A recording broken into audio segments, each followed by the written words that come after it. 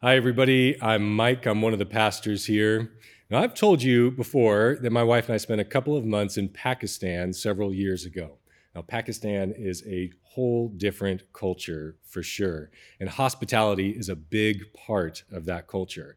But how a person is hosted differs a little bit depending on the scenario.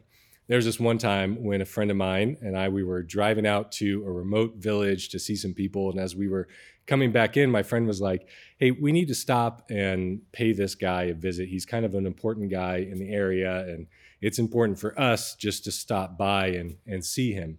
So I was like, great, yeah, I'm game for anything.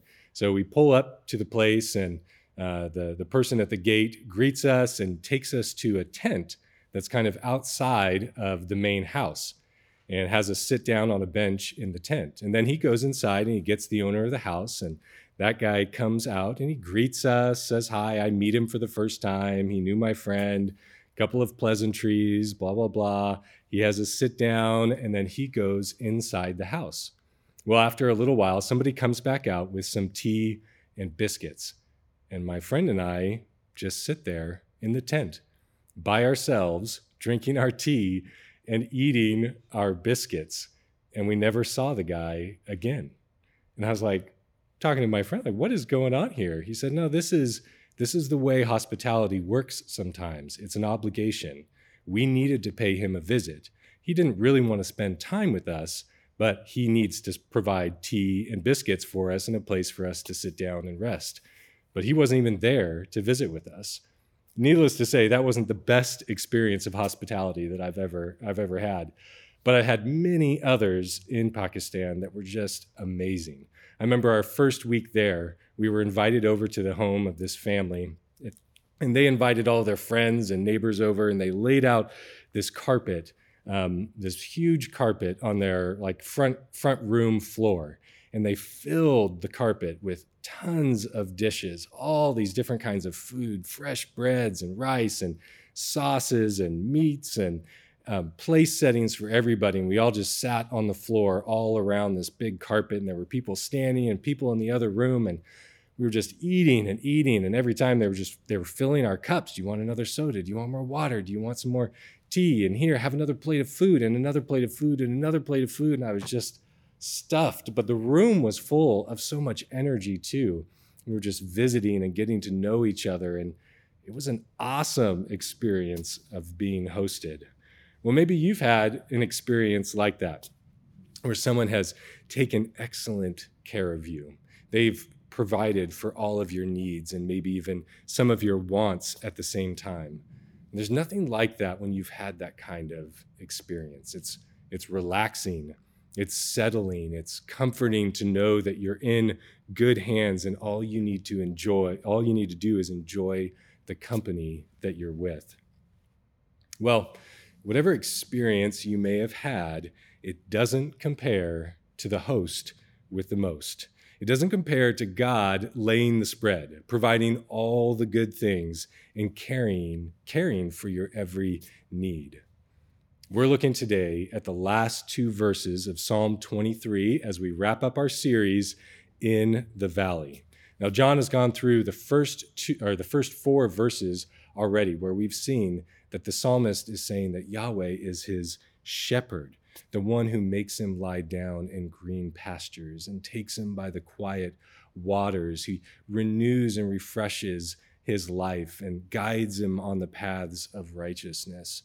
Yahweh's rod and staff, they comfort the psalmist as he goes through the darkest valley. We saw that we lack nothing when Jesus is our shepherd, and that it is only Jesus that gives us rest for our restless souls. Now, in the final two verses, there's a big change here. It shifts away from that sheep and shepherding imagery.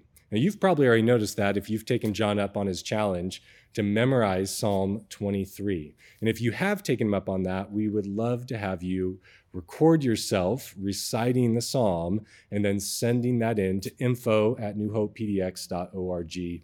There's also more instructions on that on our website for you to check out. But for right now, let's watch Harriet Sparrows, one of our longtime New Hopers, sign Psalm 23 for us. Psalm 23. The Lord is my shepherd, I lack nothing. He makes me lie down in green pastures.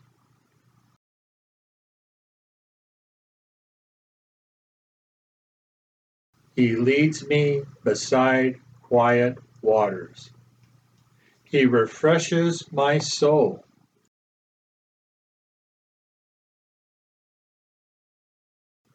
He guides me along the right paths for his name's sake.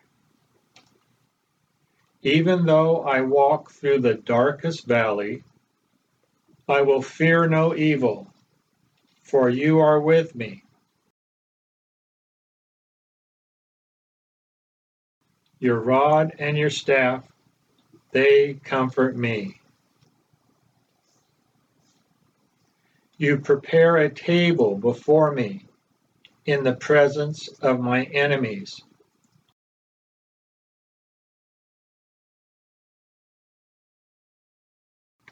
You anoint my head with oil, my cup overflows.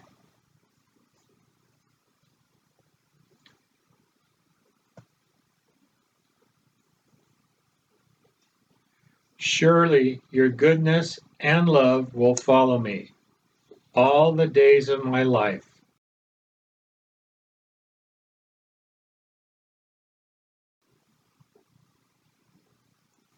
And I will dwell in the house of the Lord forever.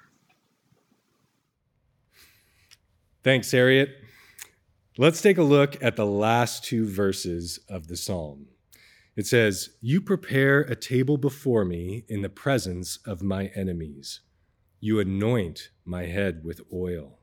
My cup overflows. Surely your goodness and love will follow me all the days of my life, and I will dwell in the house of the Lord forever." Notice the change in who's being addressed. For the first 4 verses, David's been describing who Yahweh is. Now it gets even more personal as he talks directly to Yahweh. He says, "You set the table." But the big shift happens in the whole imagery, in the metaphor. It goes away from the sheep and the shepherd, and now it's going to where there's a meal. I wonder if there were lamb served at the meal. I don't know. And there's oil, and there's wine, and there's a host. And this is the host with the most. You can't top him. He will outhost anybody. It's Yahweh. It's Yahweh setting the table.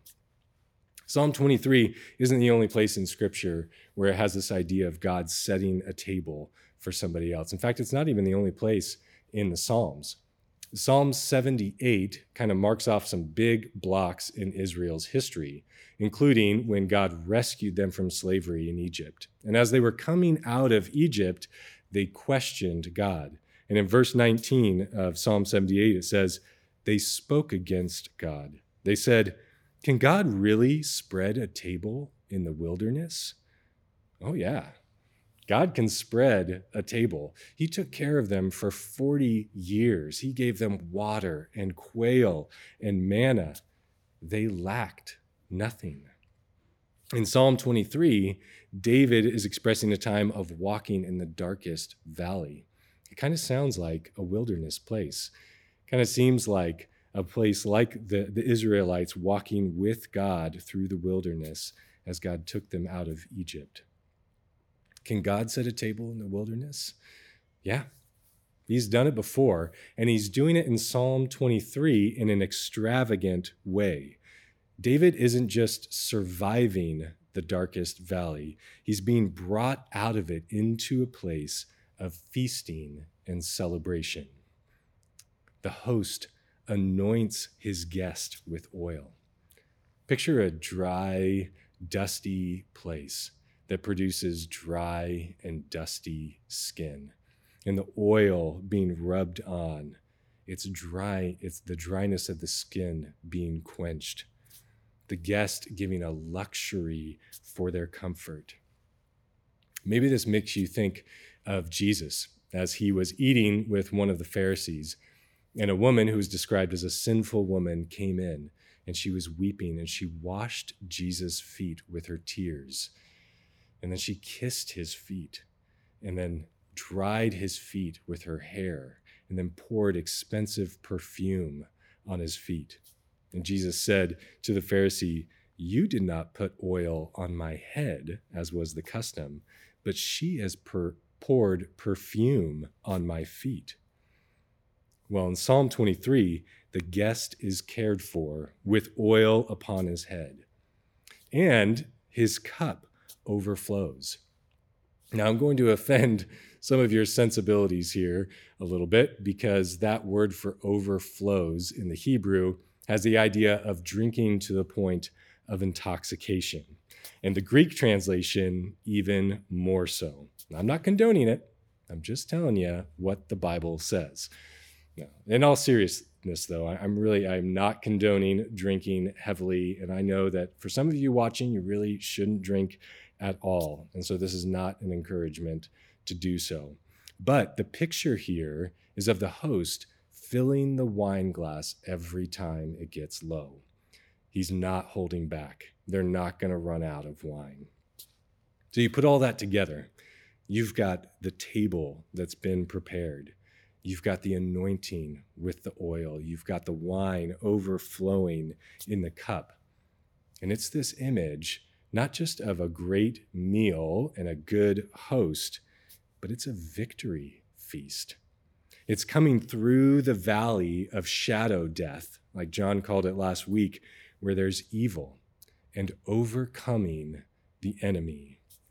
The enemy is no longer in pursuit. Instead, it's goodness and love, tov and chesed, two Hebrew words that you've heard us talk about before, that are following David.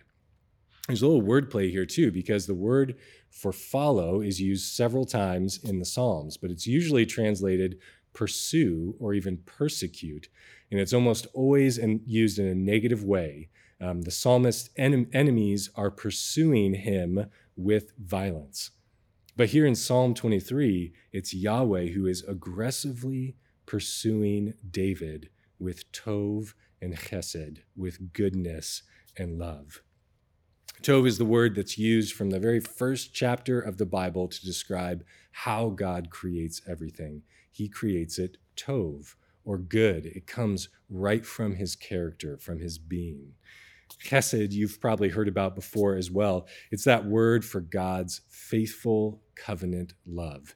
It is a specific, committed love. David had many enemies pursue him, but more importantly, he had the Lord's goodness and love, his tov and his chesed pursuing him. Now, the final line of the psalm returns to a theme that we've seen throughout the psalm already, being in the presence of God. It says, "And I will dwell in the house of the Lord forever."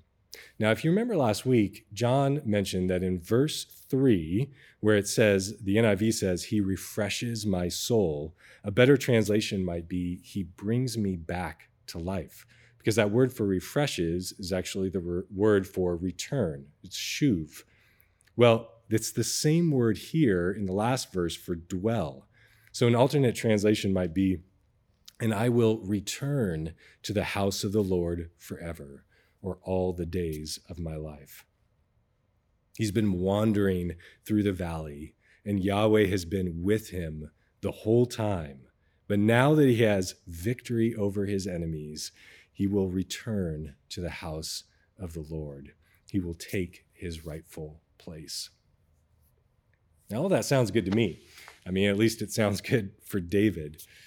There's something going on here, though, that we need to explore by backing up a little bit and seeing the bigger context. More than just Psalm 23, and really even more than the Psalms, but seeing the whole story of what's happening in the Bible.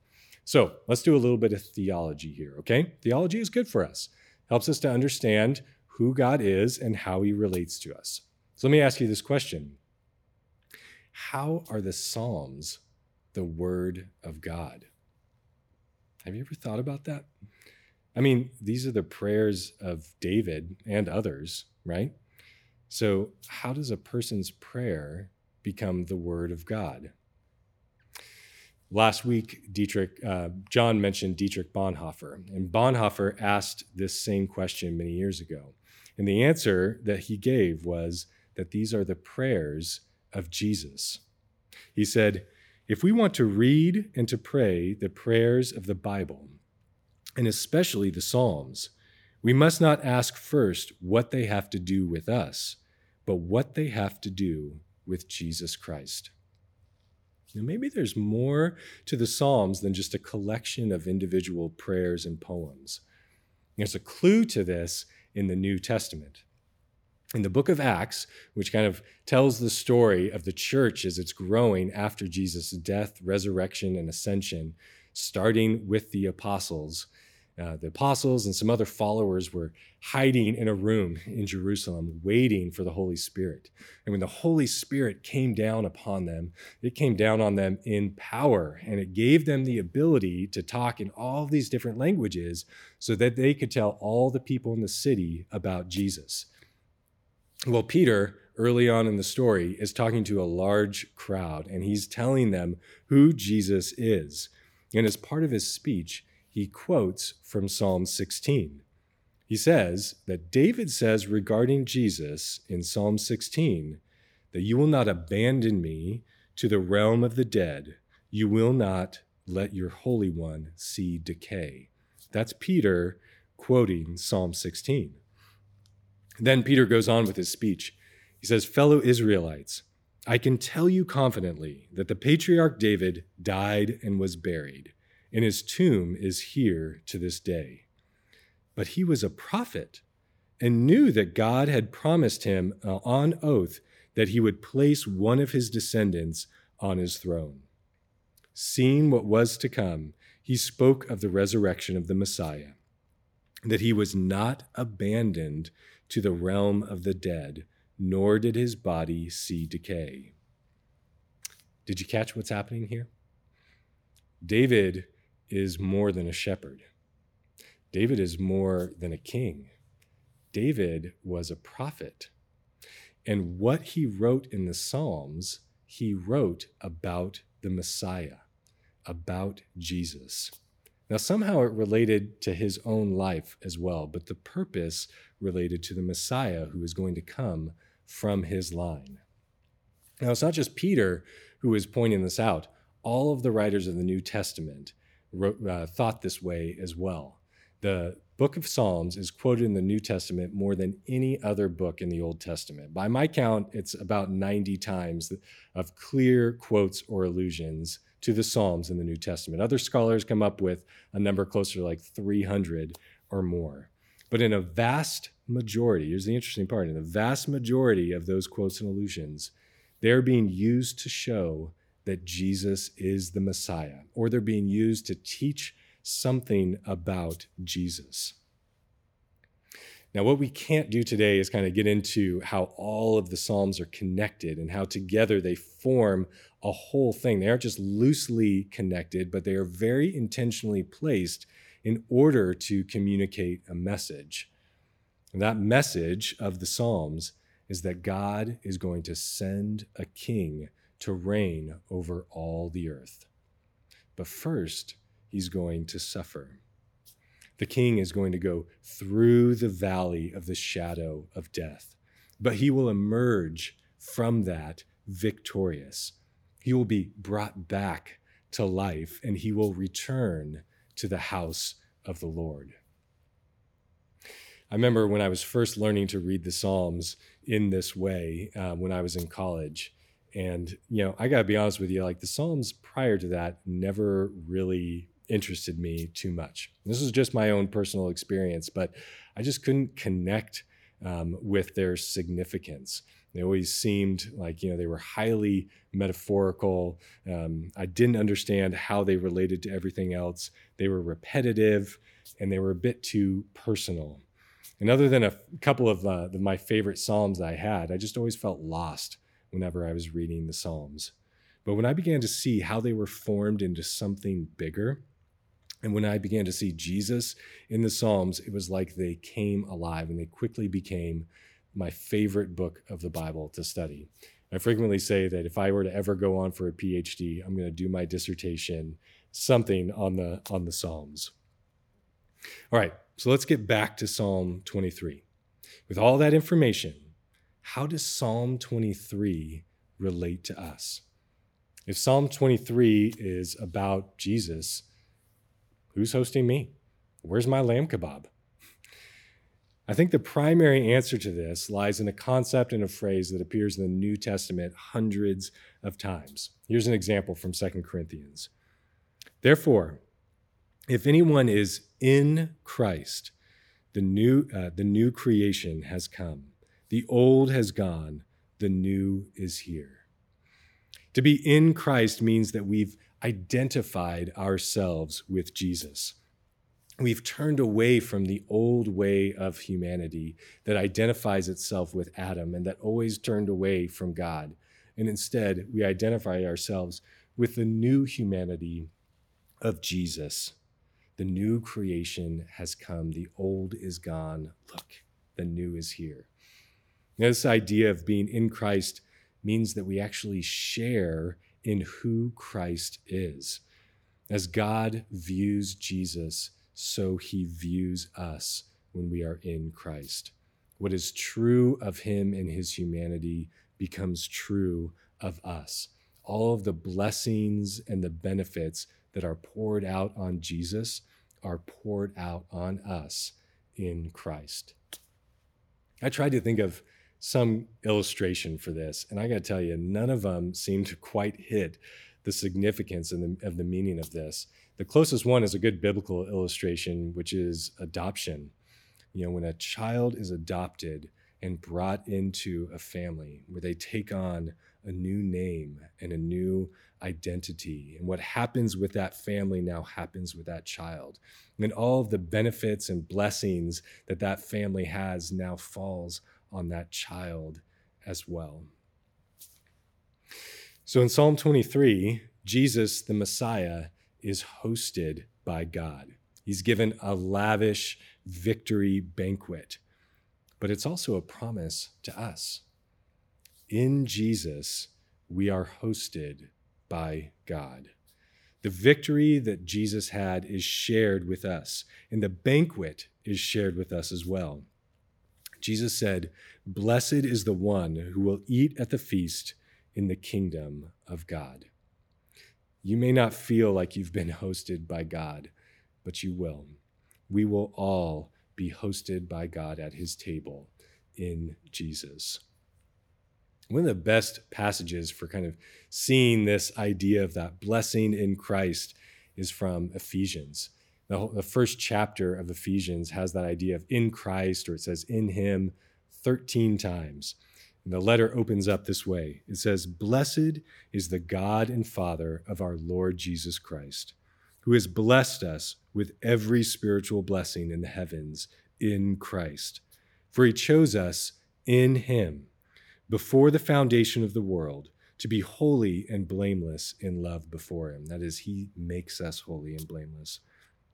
He predestined us to be adopted as sons and daughters through Jesus Christ for himself, according to the good pleasure of his will, to the praise of his glorious grace that he lavished on us in the beloved one. When I was a relatively new Christian, this passage became really meaningful to me. I was growing in my knowledge, my understanding, my relationship with God, but I often questioned God's love.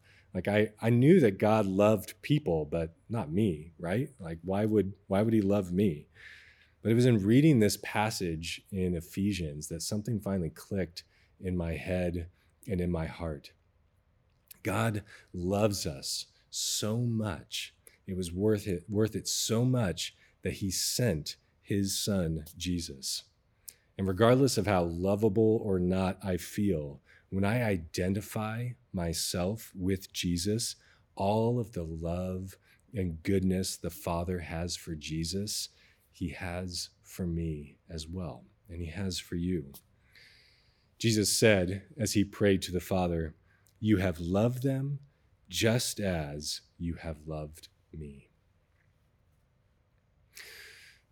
When we see ourselves in Christ, receiving what Christ receives from the Father, one of the things that I hope that we can come away with in Psalm 23 is to have confidence in God's goodness and love.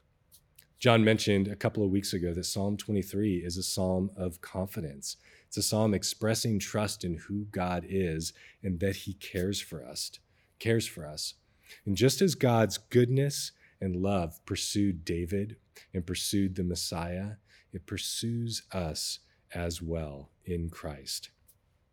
And in fact, seeing Jesus in Psalm 23 actually demonstrates this, because Jesus walked through the valley of shadow death, the darkest valley, so that we could have life in him.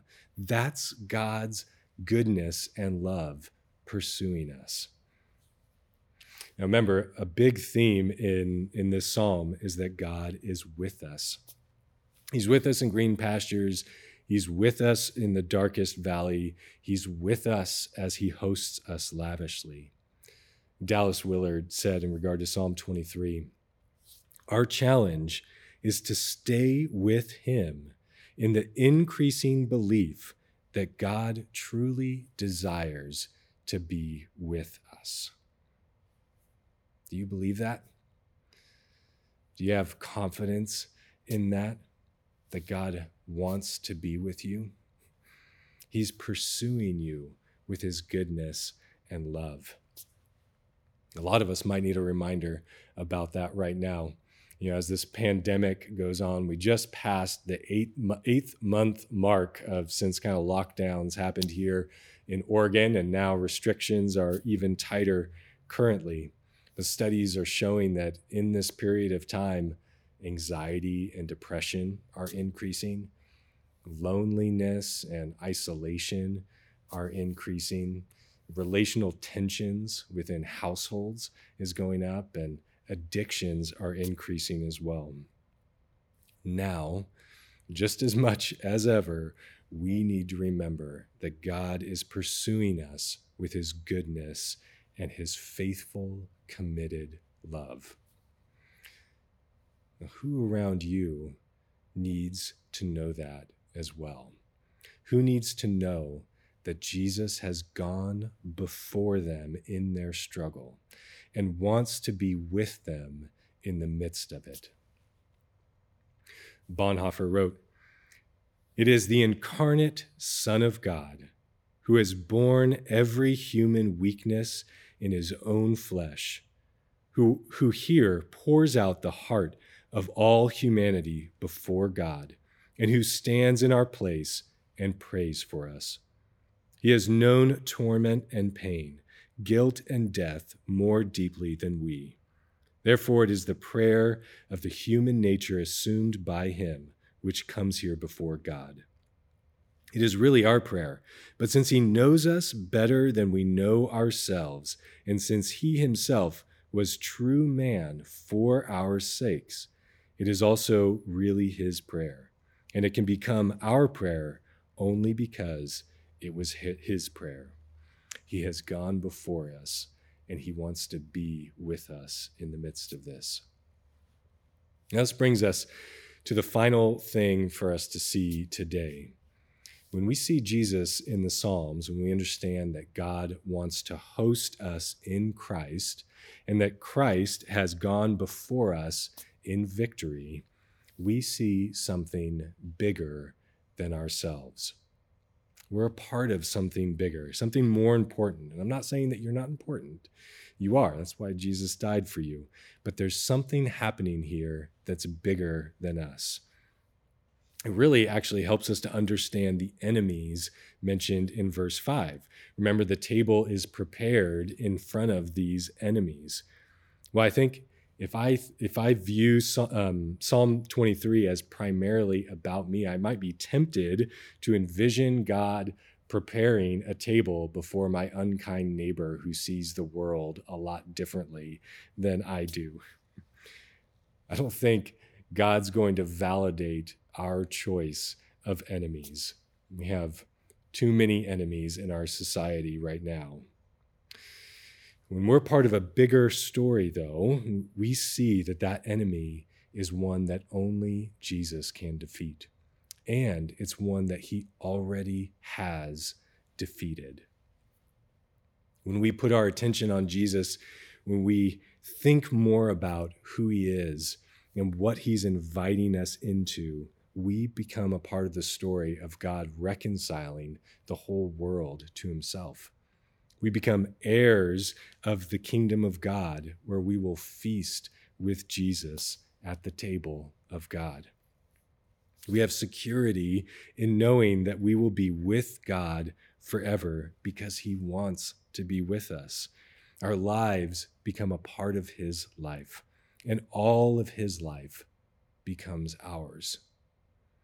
Paul wrote in his letter to the Colossians, "Since then you have been raised with Christ, set your hearts on things above, where Christ is, seated at the right hand of God.